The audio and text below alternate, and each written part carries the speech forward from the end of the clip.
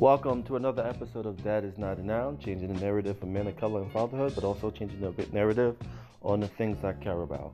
And on this episode of Dad is Not a Noun, I want to take a moment and just appreciate the importance that Gullah Island played in my life and in my cousin's life. It was one of the best children educational shows when it came out in 1994. It just brought something different when it came to shows at that time. And so on this episode of Dad is Not a Noun, I wanted to give a nice little history on Gullah Island, which won numerous awards and became one of the most popular shows on Nickelodeon. So enjoy it, like, subscribe, all that good stuff. Thank you. Peace.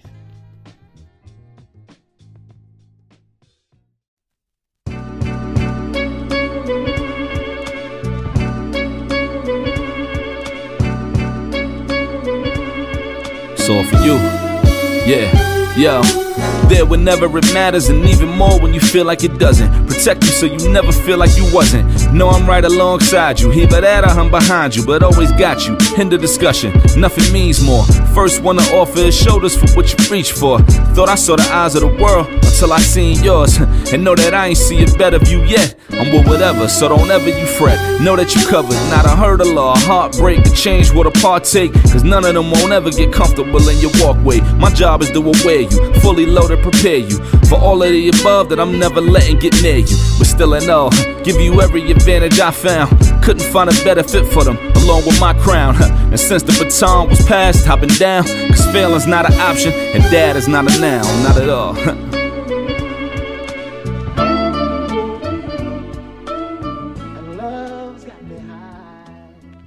It was the early 90s, and for those involved in making children's television, business was booming. Channels like PBS, Cartoon Network, Nickelodeon, and Disney Channel cornered the market on programming aimed at children. There were a wide variety of entertainment options for kids, and not just on Saturday mornings. Every day of the week, preschool-aged children could tune into their favorite shows. Most programming followed a familiar templated approach. Segments featuring counting, learning and reciting the alphabet, and identifying colors and shapes were often built into every episode to aid child development. Educational content was king, and the majority of children's television followed that approach. However, there were a few programs that decided to venture off the beaten path. One of these would emphasize the power of family, community, culture, and song. Yeah, this show would follow a path there whenever it matters, and even more when you feel like it doesn't. Protect you so you never feel like you wasn't. Know I'm right alongside you. Either that or I'm behind you, but always got you. End of discussion, nothing means more. First one to offer is shoulders for what you reach for.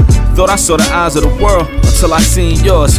And know that I ain't see a better view yet. I'm with whatever, so don't ever you fret. Know that you covered, not a hurdle or a heartbreak to change what a partake. Cause none of them won't ever get comfortable in your walkway. My job is to aware you, fully loaded, prepare you for all of the above that I'm never letting get near you. But still in all, give you every advantage I found. Couldn't find a better fit for them, along with my crown. And since the baton was passed, I've been down. Cause failing's not an option, and dad is not a noun, not at all. Growing up, it was a culture that Ron Days actively wanted to escape. It was common for many children growing up on the island to be taught that in order to succeed, they would need to hide aspects of their Gullah Geechee upbringing. For Ron, that meant changing his distinct and melodic way of speaking. Gullah Geechee had developed a language that Ron, at the time, considered to be riddled with broken English. Unique words and phrases that Sea Islanders used were not easily understood by the rest of society. When Ron attended Hampton University in Virginia, he hoped to avoid the stereotypes that often plagued his people. Fearing that his dialect would betray him and label him as uneducated, he tried to hide his origins. But Ron soon learned that he was unmistakably Gullah Geechee. It set him apart from the crowd and made him stand out in a way that he would come to realize was important to who he was. Natalie Eldridge was born in 1961 in Rochester, New York. When she was in her early 20s, she took a bus down to South Carolina to visit her extended family and help care for her ailing grandmother. Although having never visited before, Natalie instantly felt connected to the coastal region. While attending a local church service, she met one of the members of the choir, Ron Days. Their connection was immediate. Both had a penchant for singing and performing, and their friendship quickly blossomed into a romance. Around this time, Ron was just beginning to dive headfirst into embracing his heritage. For him, Gullah Geechee culture was no longer something to be embarrassed about. Instead, it was an important aspect of American history that needed to be celebrated and remembered. He was even working on his first novel, to be titled Reminiscences of Sea Island Heritage, Legacy of Freedmen on St. Helena Island. Ron was on a mission to document and preserve the history of his island culture and people, and his new partner Natalie was fully on board to help spread the word. The couple soon married in 1985. From early on in their relationship, both Ron and Natalie found that they harmonized well together. The pair formed a duo that specialized in songs and storytelling rooted in Gullah Geechee tradition. Although Natalie was not connected to the culture in the same way that Ron was, she quickly became educated in it. The Dazes started out by telling stories and singing songs for their families and friends, but it wasn't long until the duo began performing for larger audiences. When Ron decided to adapt his recently published book into a live show that he and Natalie could perform, the couple quit their jobs and took their act on the road. The program was called Sea Island Montage. Their focus was on spreading Gullah Geechee awareness and preservation primarily through song and storytelling. Performing across the U.S., both Ron and Natalie were recognized for their talents and their cultural awareness mission. They were natural-born storytellers, and people seemed eager to learn more about the Gullah Geechee. In 1989, the Days came across a novelist named Gloria Naylor. Naylor had written a book about the Gullah Geechee people and their community, and she was in the midst of adapting it into a screenplay. After Natalie Days connected with her, she was invited to a dinner date with the novelist and her television producer friend, Maria Perez. At the time, Perez had been working with Nickelodeon, attempting to pitch a children's show set on a magical island. When she learned about the Dazes and their performances, she suggested that the duo pitch a show of their own to the network. Natalie initially brushed it off as nothing more than a compliment, but Perez believed that the duo could fill a gap in the expanding landscape of children's media. Less than a year after their initial meeting, the Days were visited at their home in Beaufort, South Carolina, by Maria Perez and a few of her television colleagues. These producers had caught wind of the unique storytelling the Days were known for, and they spent a day filming the couple and their younger daughter, Sarah. They passed the footage on to Nickelodeon, and after seeing it, the network quickly called them in for an official meeting. Only 5 weeks after giving birth to their second child, Simeon, the Days found themselves in a boardroom in New York City to discuss the possibility of a children's television show with Nickelodeon. Maria Perez had initially been drawn to the setting of a magical island, and now she was convinced that Ron and Natalie should be the stars of the show. The Days were already established as a powerful singing, songwriting, and storytelling duo. Like the couple's other stage performances, this Nickelodeon show would be rooted in Gullah culture. They now had the opportunity to take their passion for their culture and share it on an even bigger scale. It didn't take much persuasion for Nickelodeon to greenlight production on Gullah Gullah Island. Both Ron and Natalie were attached to star and serve as creative consultants on the program, which went into production almost immediately. Gullah Gullah Island took place on a fictional island, although the real Gullah culture served as the backdrop. Come and let's play together in the bright sunny weather. Let's all go to Gullah Gullah Island. Gullah Gullah Island. Ron and Natalie Days portrayed Ron and Natalie Alston, and their TV family consisted of child actors Vanessa Baden and James Edward Coleman II. James would play Ron and Natalie's son, and Vanessa would play their niece. Other cast members included the Days' own children, Simeon and Sarah. Most of the actors kept their first names for their characters. Adding fantasy to the show was the Alston family's yellow and orange speckled pollywog friend, Binya Binya, portrayed and costumed by actor Philip D. Garcia. Binya is the Gullah word for an island native, meaning been here a long time.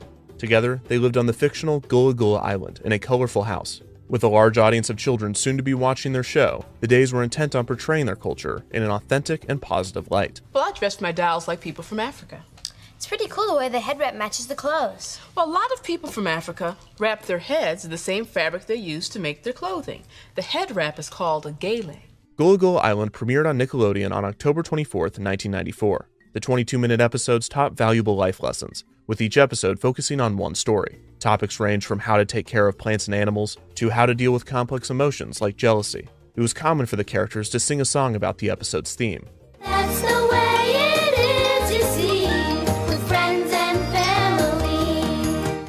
The characters would also constantly break the fourth wall to talk with the viewer. Ron's role was subversive as a gentle father that explores emotions with his children, in addition to completing household chores like cooking and cleaning. The program was a celebration of family, friends, and culture. Gullah Gullah Island's interiors were filmed at Universal Studios in Orlando, but the exterior locations were often shot in the Days' hometown of Beaufort, South Carolina, and Fripp Island just off the coast. One episode even took viewers to the historic city market in downtown Charleston. Head writer Frocaswell Hyman recalled adhering to a fast production schedule, simultaneously shooting 2 episodes per week. Despite the breakneck pace at which the show came together, Hyman has said that the atmosphere amongst the cast and crew was easy and fluid. Everyone seemed to be on the same page with the kind of show they were making. Ron and Natalie knew exactly the kinds of positive messages they wanted to send to their audience, and their genuine and lovable personas resonated with millions of preschoolers across the country. Combining these elements with the exposure of Gullah Geechee culture, Gullah Gullah Island was a show with a winning formula. The first season of 17 episodes aired throughout the fall of 1994.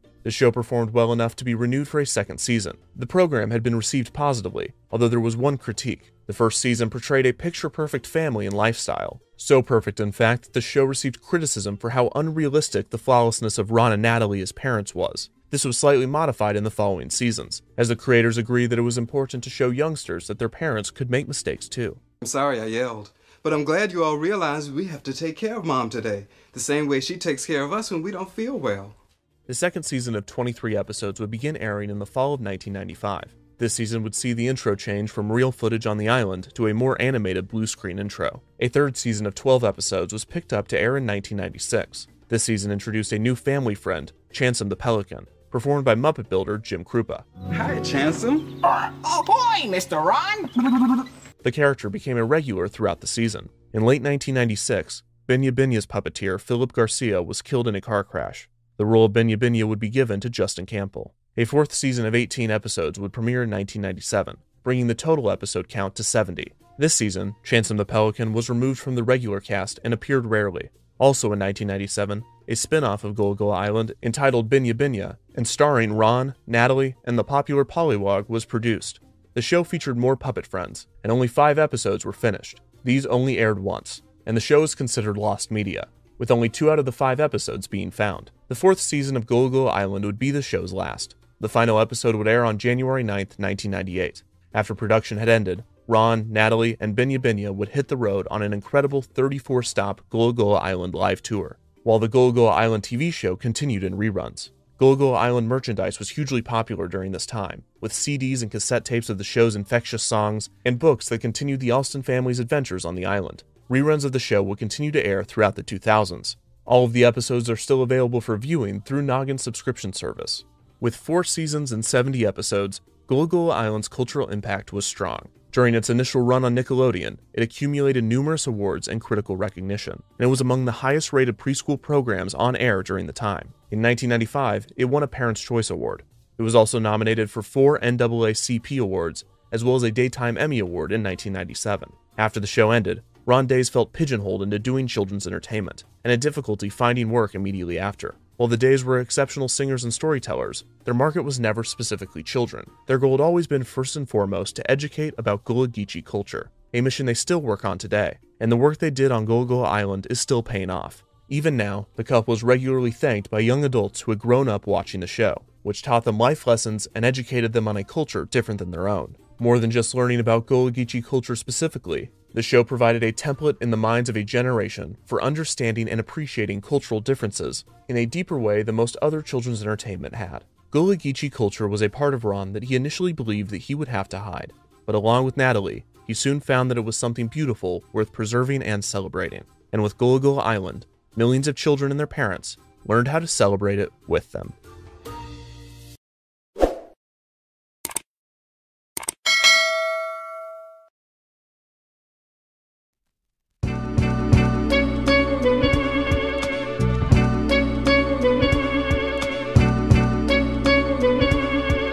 It's all for you.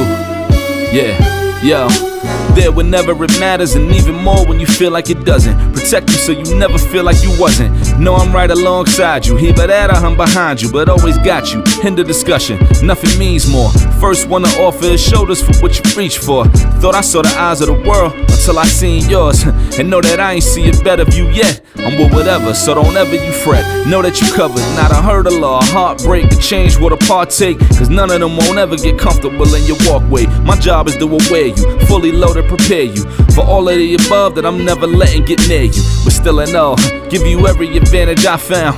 Couldn't find a better fit for them, along with my crown. And since the baton was passed, I've been down. Cause failing's not an option, and dad is not a noun, not at all. My message to any dad, man, first off, know that, yeah, it is a hard job, but it's the greatest job in the world. I wouldn't trade it for anything. I wouldn't change anything about it. Everything you're doing from here on out, if it didn't have purpose before, now it has purpose. It's the most important thing you'll ever do. Just be a dad.